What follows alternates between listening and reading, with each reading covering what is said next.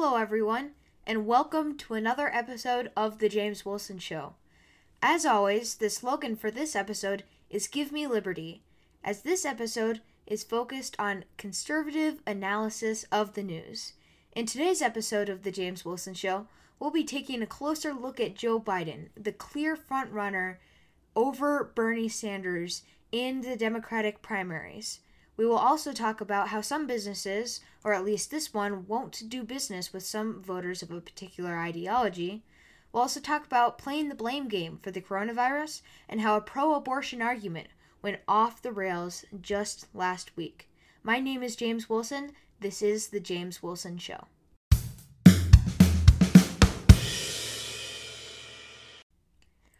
Alright, so the big story of today is Joe Biden. He did really well last night for Super Tuesday Part 2, won some very big important states, making Bernie Sanders look... Bernie Sanders is honestly losing a ton of steam, and that is very clear through what we are seeing, Super Tuesday Part 2, as we saw yesterday. Many people think this race is over. It's clear that Joe Biden is going to be the primary nominee. Now, this actually changes, really interesting. Just a couple weeks ago, I was looking more and more like Bernie Sanders, and all of a sudden that kind of switched on us. And you can go ahead and listen to some of the episodes previous to this one, such as my last episode, but we actually talk about Bernie Sanders, his rise and his fall, as well as Elizabeth Warren. But what really helped Joe Biden was South Carolina. Many people were not enthusiastic about him. In fact, they still aren't, so we'll get to that in a second. But don't feel like he is very electable. He's a gaffe machine. He it's really hard for him to string a sentence together to talk. We're going to play a video clip of that today. But many people are not very excited about Joe Biden. And the thing about Trump and Bernie Sanders is that they are able to draw huge crowds to their rallies. Joe Biden, not very exciting. Many voters are not very enthusiastic about him, which is going to hurt them in the primaries. And many people are concerned about his electability. He won South Carolina. People were confident he was going to win the Southern vote. And that came into play. And Super Tuesday, Joe Biden did really well, especially in the South, took a narrow lead over Bernie Sanders. And now that Super Tuesday Part 2 is over, it is very clear that Joe Biden is going to be the nominee.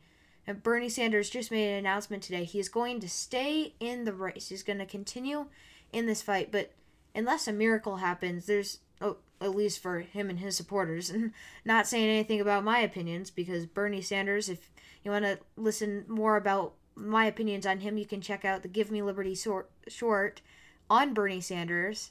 But many of his supporters are happy about that, but it would take a miracle for him to be able to beat Joe Biden at this point.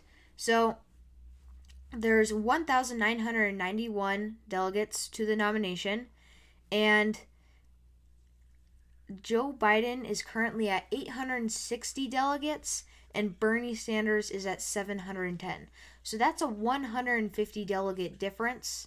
Now, the Democrats were in a nightmare situation if Bernie Sanders was to be were to be doing better. If they were to get to the end and the race was too close to call, that would go to an open convention, and a lot of people would be very upset about that, because as you saw, all the Democrats on the debate stage were attacking Bernie Sanders as he became the main frontrunner. They even played this compilation video of different news outlets talking about how they didn't think Bernie Sanders was going to be able to defeat Donald Trump. So you've got all that going, open convention. What happens with that is, so there's no clear winner, so it's between Biden and Sanders. Well, actually, let's not forget Tulsi Gabbard with her 2 delegates.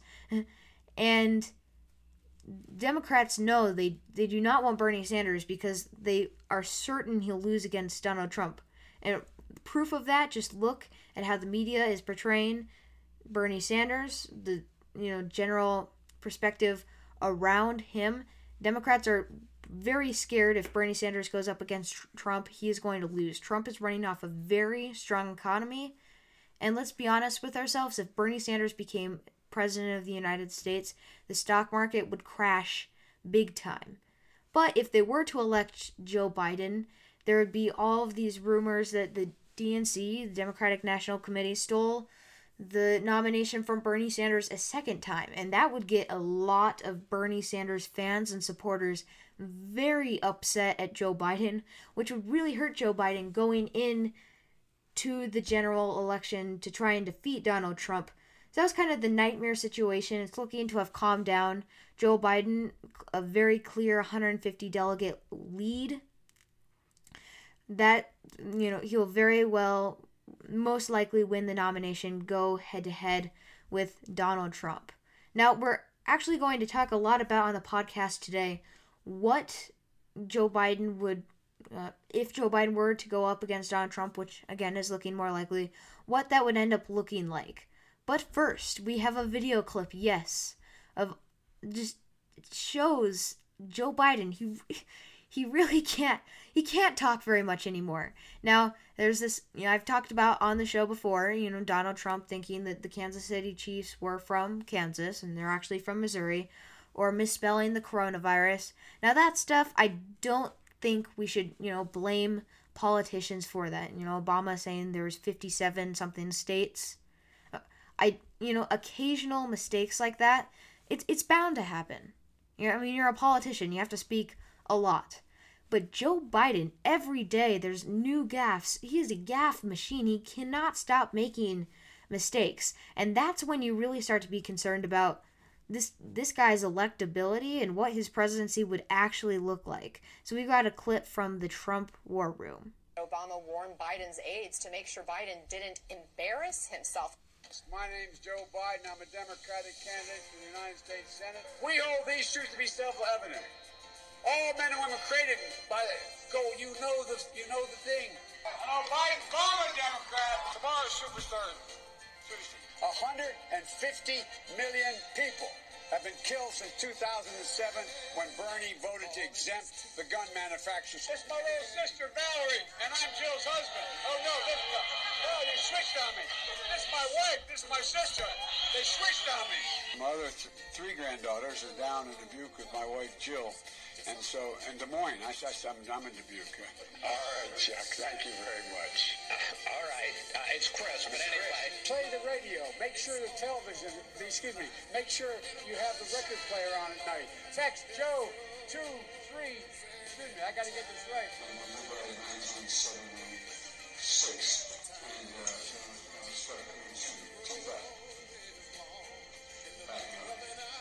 you're a lying dog-faced pony soldier. I want to be clear. I'm not going nuts. So that was an ad by Trump War Room. Let's just review some of the craziest things he said. So, first one, my name's Joe Biden. I'm a Democratic candidate for the United States Senate. Again, if this was an occasional thing, which it's not, fine. But Joe Biden does this on such a regular basis, you don't even know if he means it or if it's just, another slip of the tongue. If you're running for the highest office of the United States, you should probably know that you're running for president, not the Senate. This race has been going for a long time at this point. I don't really know how you mess this up. Again, if this was a one-time thing, fine. But at this point, we're not even sure if Joe Biden even realizes these sort of mistakes and, if he actually means it.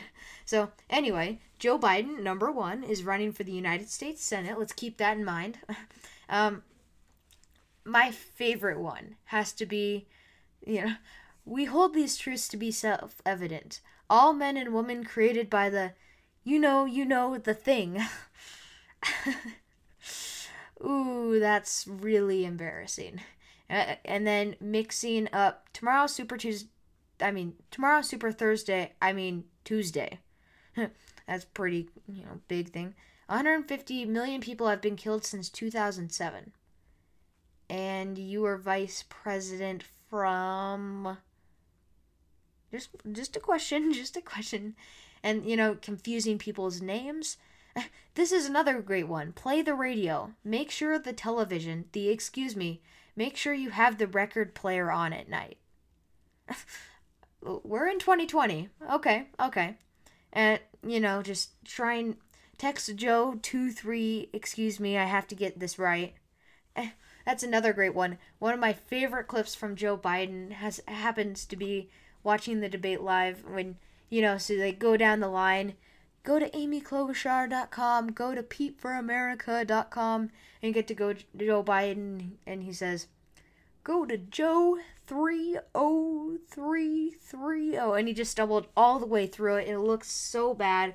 It was so funny. I got so many good laughs about this. But the point of this was just to show how incredibly bad Joe Biden is at trying to string sentences together and trying to make sense for that matter. Now, again, if this was a one-time thing, different story, but it's not. New different gaffes every single day, and it's starting to build up on him. That is really going to be embarrassing if he goes against President Donald Trump. Okay, so let's actually talk about if Joe Biden was to go against Donald Trump, what that would actually look like. So we've kind of eliminated the possibility of Bernie Sanders becoming the Democratic nominee. Obviously, new episode every Monday, Wednesday, Friday, so if something changes, we'll keep you up to date on that. But right now, it's looking incredibly likely that Joe Biden will become the Democratic nominee for the Democrats this time around in 2020. So what would that actually look like? Now, the first big thing to note is impeachment. Now, Donald Trump was impeached by the House, acquitted by the Senate. But what was this all around? This was around Joe Biden and a phone call that had to do with Joe Biden, Burisma, and Joe Biden's son, Hunter Biden. So, Joe Biden and Donald Trump actually have a lot to do with impeachment. Now, if Bernie Sanders was the nominee, he could rip on Trump all he wanted about impeachment, everything related to that. But Joe Biden's kind of in a slippery spot because as impeachment continued, Trump's approval rating went up and Joe Biden's approval rating went down. Because, I mean, seriously, when you listen, to the impeachment hearings, to what Joe Biden did, trying to fire that prosecutor involved with Burisma and Hunter Biden, it sounds very corrupt. They talk about quid pro quo. Wow, I can't say anything today. Quid pro quo. Wow, I'm turning into a gaffe machine. Kind of funny. I was just talking about Joe Biden. Anyway, Joe Biden, what he did was exactly what they're blaming Trump for in the first place. If you keep this investigation going, we're going to withhold military or funding to your country. So that will be interesting to see how it plays out. My guess is if it's Joe Biden, which again is looking very likely, impeachment will most likely not be referenced very much by the candidates. Now, it might come up as a question, very much likely actually, by some of the moderators, but the candidates will most likely not attack each other on impeachment just because, Donald Trump was obviously acquitted, but it actually hurt Joe Biden a lot. So if anyone's going to talk about impeachment, it's Donald Trump, not Joe Biden. But it'll be interesting to see how that all plays out because they're both so heavily involved in something that captured America's attention for, the span of a couple months. So that's a key important thing to notice, number one. Additionally, you got a new poll out by HuffPost about Joe Biden's enthusiasm. You hear from the clip. Bernie Sanders has much more enthusiastic supporters than Joe Biden. So HuffPost says, sentiment about the candidates is divided sharply along generational lines. 62% of Democratic and Democratic-leaning voters aged 45 and older would be enthusiastic about Biden as the nominee, while just 28% under age 45 say the same. In contrast, 55% of those young voters, but just 29% of the older group, would be enthusiastic about a Sanders nomination. Similarly, 37% of those under 45, but just 9% of those 45 and older, would be upset if Biden won the nomination. If Sanders prevails, 34% of the older group would be upset compared to 18% of those in the younger demographic. About 2/3 of Democratic and Democratic-leaning voters say that they're at least satisfied with the current field of candidates overall, with a quarter dissatisfied or worse. So, only 48% of Democratic voters are enthusiastic about Joe Biden as the Democratic nominee. Now, that is terrible for Joe Biden. You look at Donald Trump, one of the main reasons he won the Republican nominee in 2016 was just because the excitement he brought to so many different people at the caucuses, at the primaries. That is not looking good for Joe Biden. Now, of course, just because he's not a very enthusiastic candidate and many people wouldn't be happy with the nomination, of course they would still vote for Joe Biden. You know, obviously there's a lot more support for Joe Biden in the Democratic field than Donald Trump. But it's important to have enthusiasm, such as at rallies. So Bernie Sanders does have the advantage over this. It kind of compared Sanders in this HuffPost analysis. Bernie Sanders is a little more enthusiastic among especially younger voters, but older voters much more like Joe Biden than younger voters. So that's just a demographic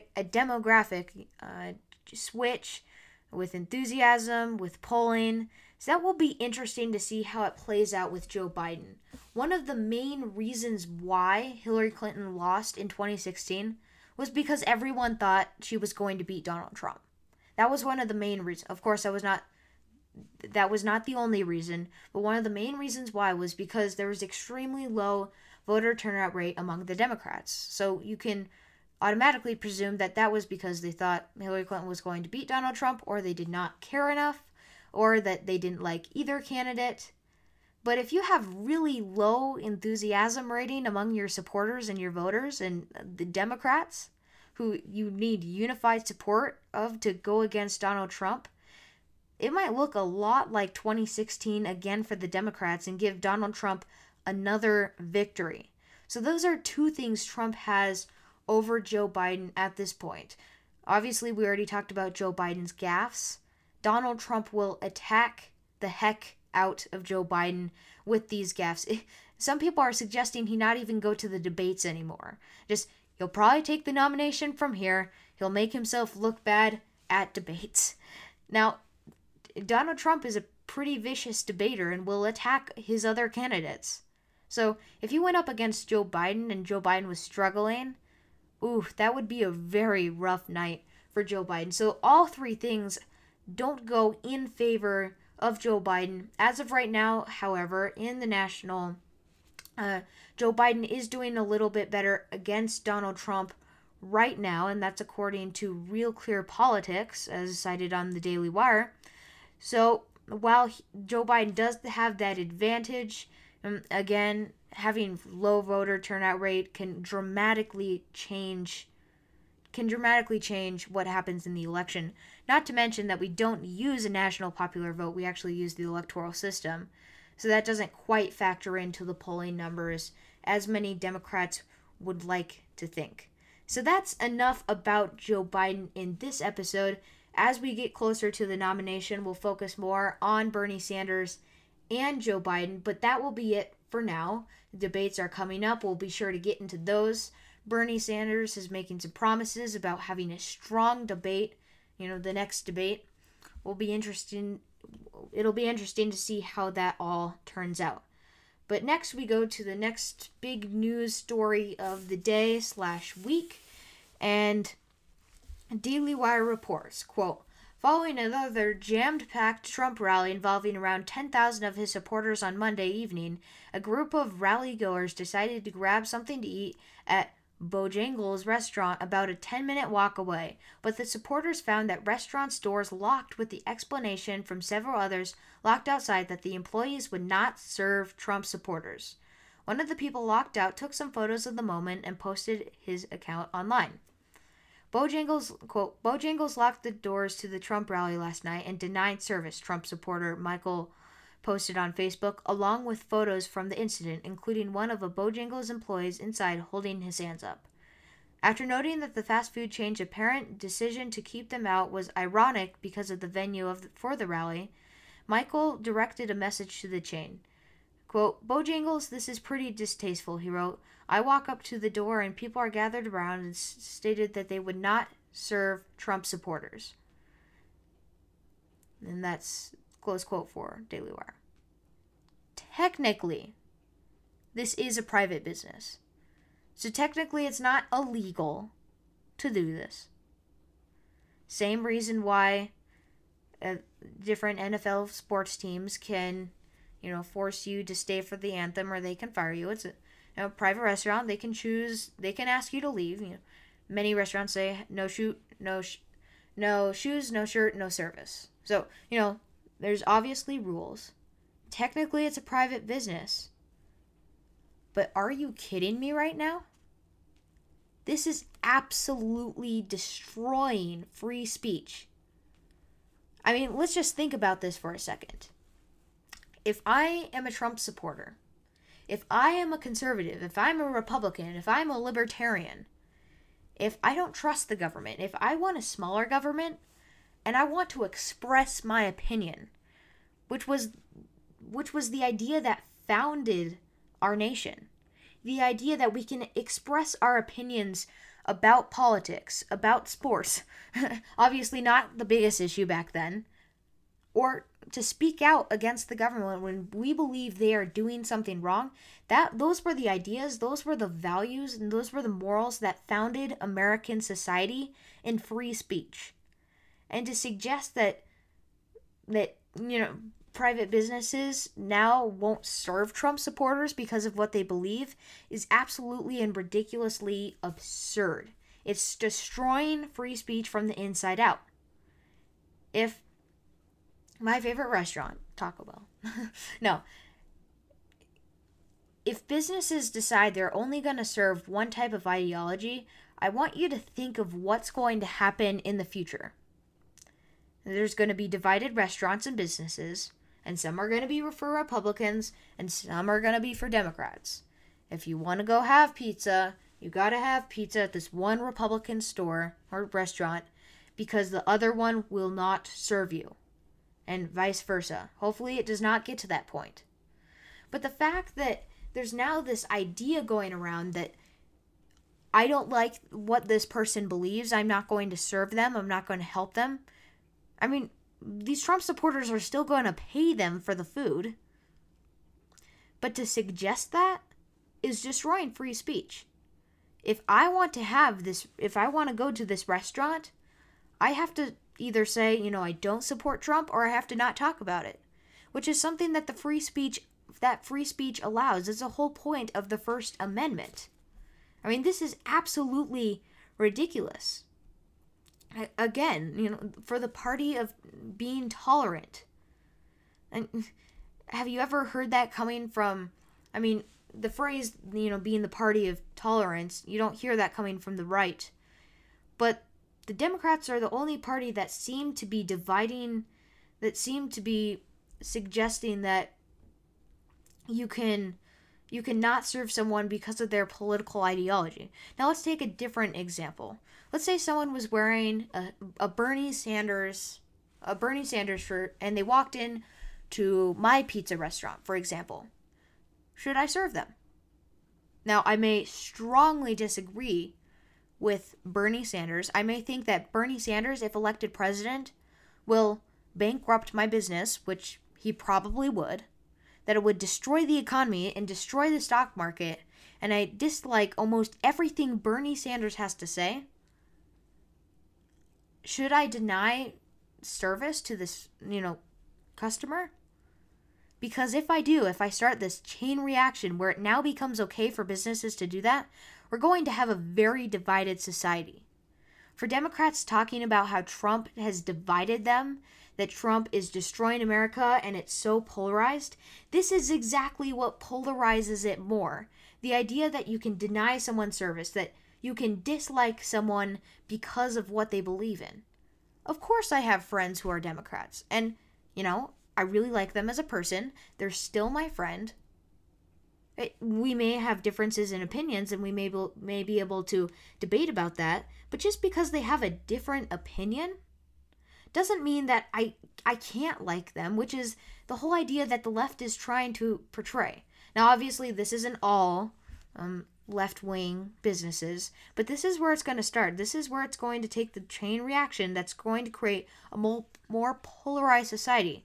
And Trump isn't the one responsible for this. This is the businesses that are deciding that, that they're not going to serve other types of people who may disagree with them. I mean, does that really include people in the conversation? Does that really open up ideas and political thoughts to better solutions? Of course not. When you say to someone, I don't want to serve you, I don't want to talk to you because of what you believe, are we really going to come up with the best solutions for today's society on either side? Because we need cooperation, which we will soon talk about with the coronavirus, on both sides to create meaningful solutions. That's the whole reason for the First Amendment, to have many people express their opinions, to challenge other people's ideas, to challenge the status quo, to do all of these different things that promote a better society and promote the challenging of ideas that may be accepted and may be wrong. A similar example, I actually talked about this on the show, I think it's been a couple months now, of a kid, a student. He wore a MAGA hat to school, and he was later beat up on a school bus.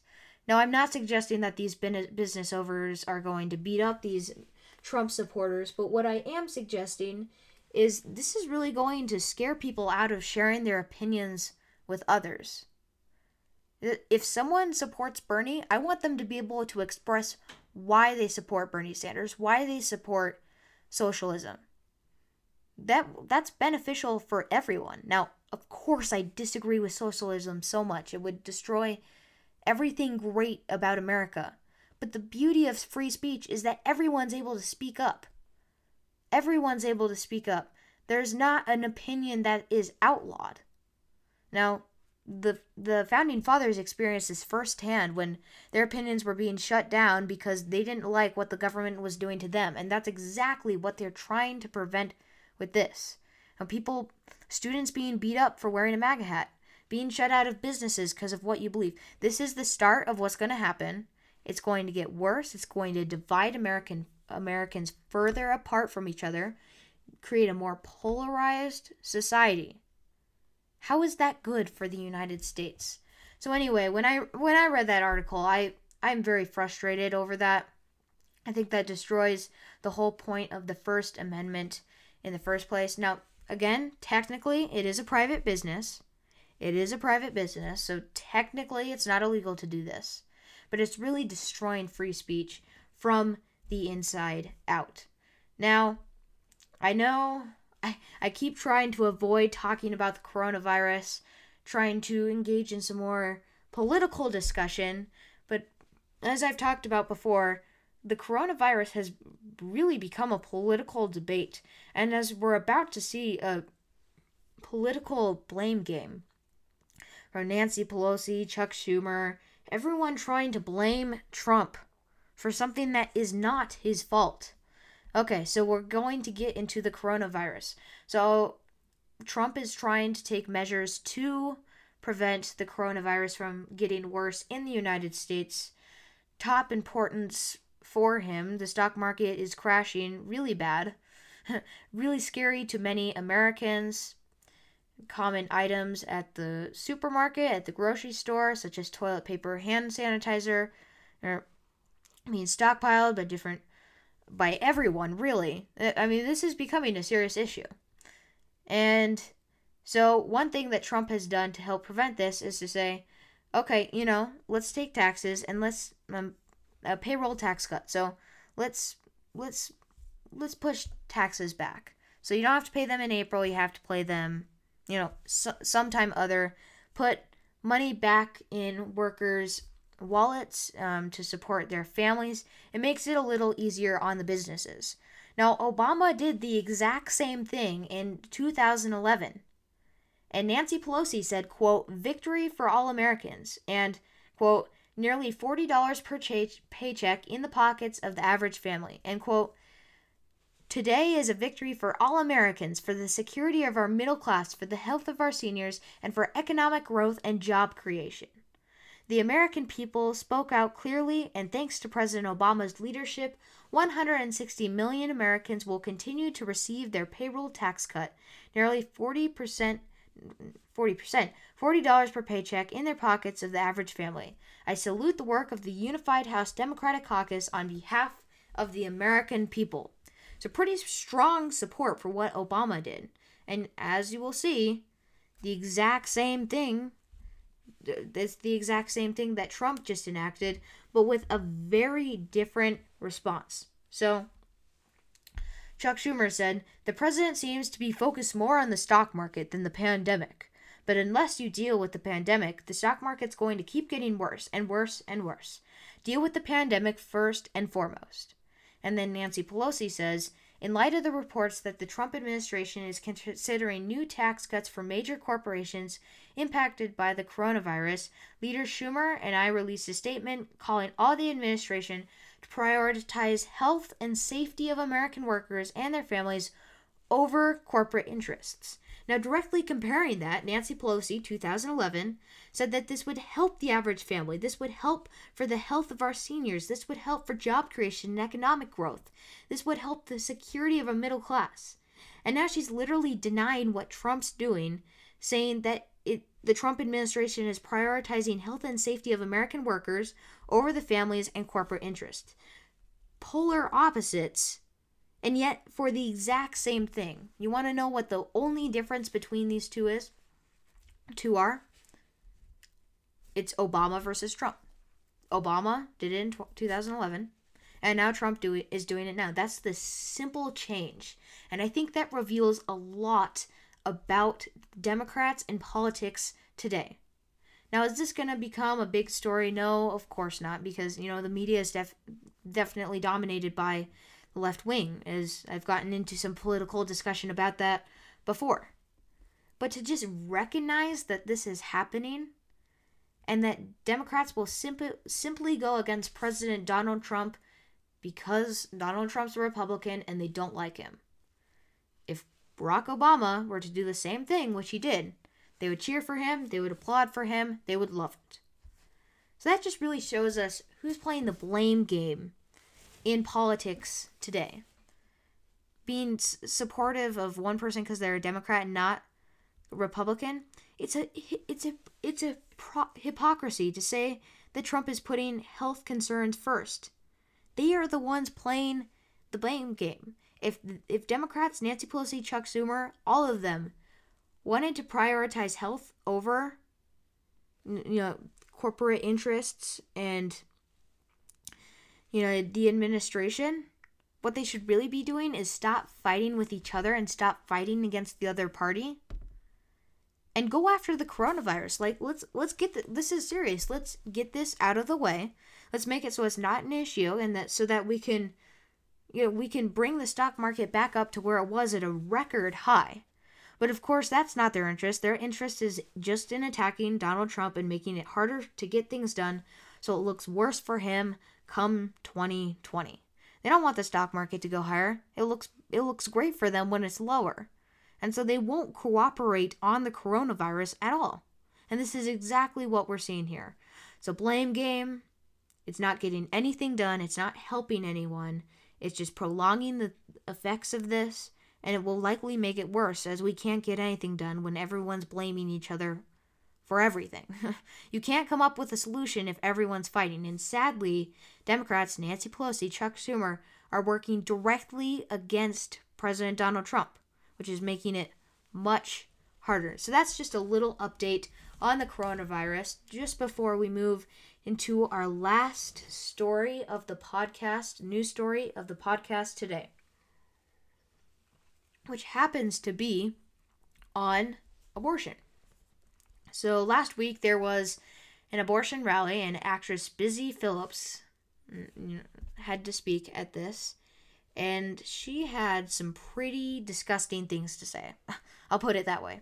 So she says, there I was, sitting in Oslo. And by the way, she's screaming this, like full out screaming this. You should watch the clip. There I was, sitting in Los Angeles in my beautiful office of my own late night talk show, Phillips told the crowd, as first reported by Grabian, and this reported by the Daily Wire. Soon I would be driving my hybrid car to my beautiful bleeping home to kiss my 2 beautiful and healthy children and my husband who had taken the year off to parent so I could focus on my career, the actress continued. Phillips paused before belting out, and I have all of this, because I was allowed bodily autonomy at 15. I will not be shamed into being quiet, the 40-year-old continued. We will not be shamed into being quiet. Never again.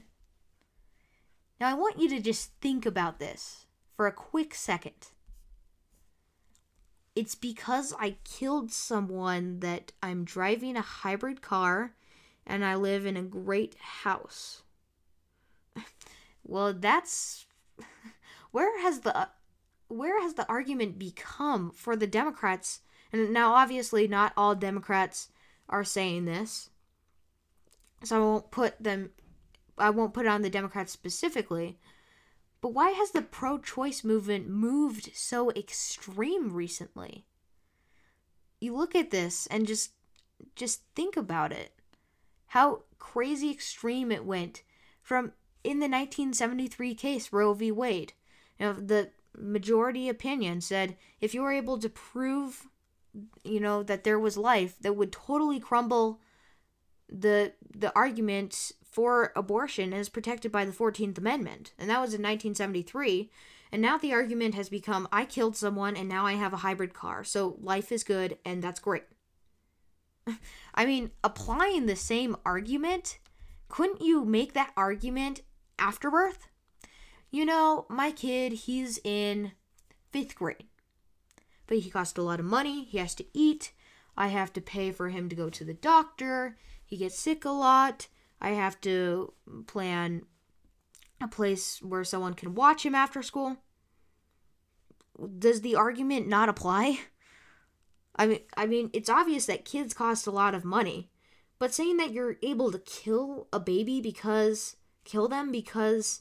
it will give you a hybrid car and a nice home, that argument applies after birth too. There are a lot of expenses, kids cost a lot of money that, are already born. And I extremely hope she's not suggesting that anyone can kill anyone because they're an inconvenience in their life. I mean, this argument is incredibly ridiculous. And she's screaming this all. Very mad, very upset. When all pro-lifers are trying to do are trying to save the babies who are being killed every year. Now, later in some more episodes, we'll talk about what abortion actually does to a child, especially during the second trimester, how they're actually able to kill the baby. It's pretty gruesome and pretty nasty. And there you have someone on a pro-choice stage saying that it's because of their hybrid car and their beautiful home that it's amazing that they killed someone else and it saved them money in the future. So that's it for this episode of The James Wilson Show. Thanks for listening. My name is James Wilson, and I'll see you next time.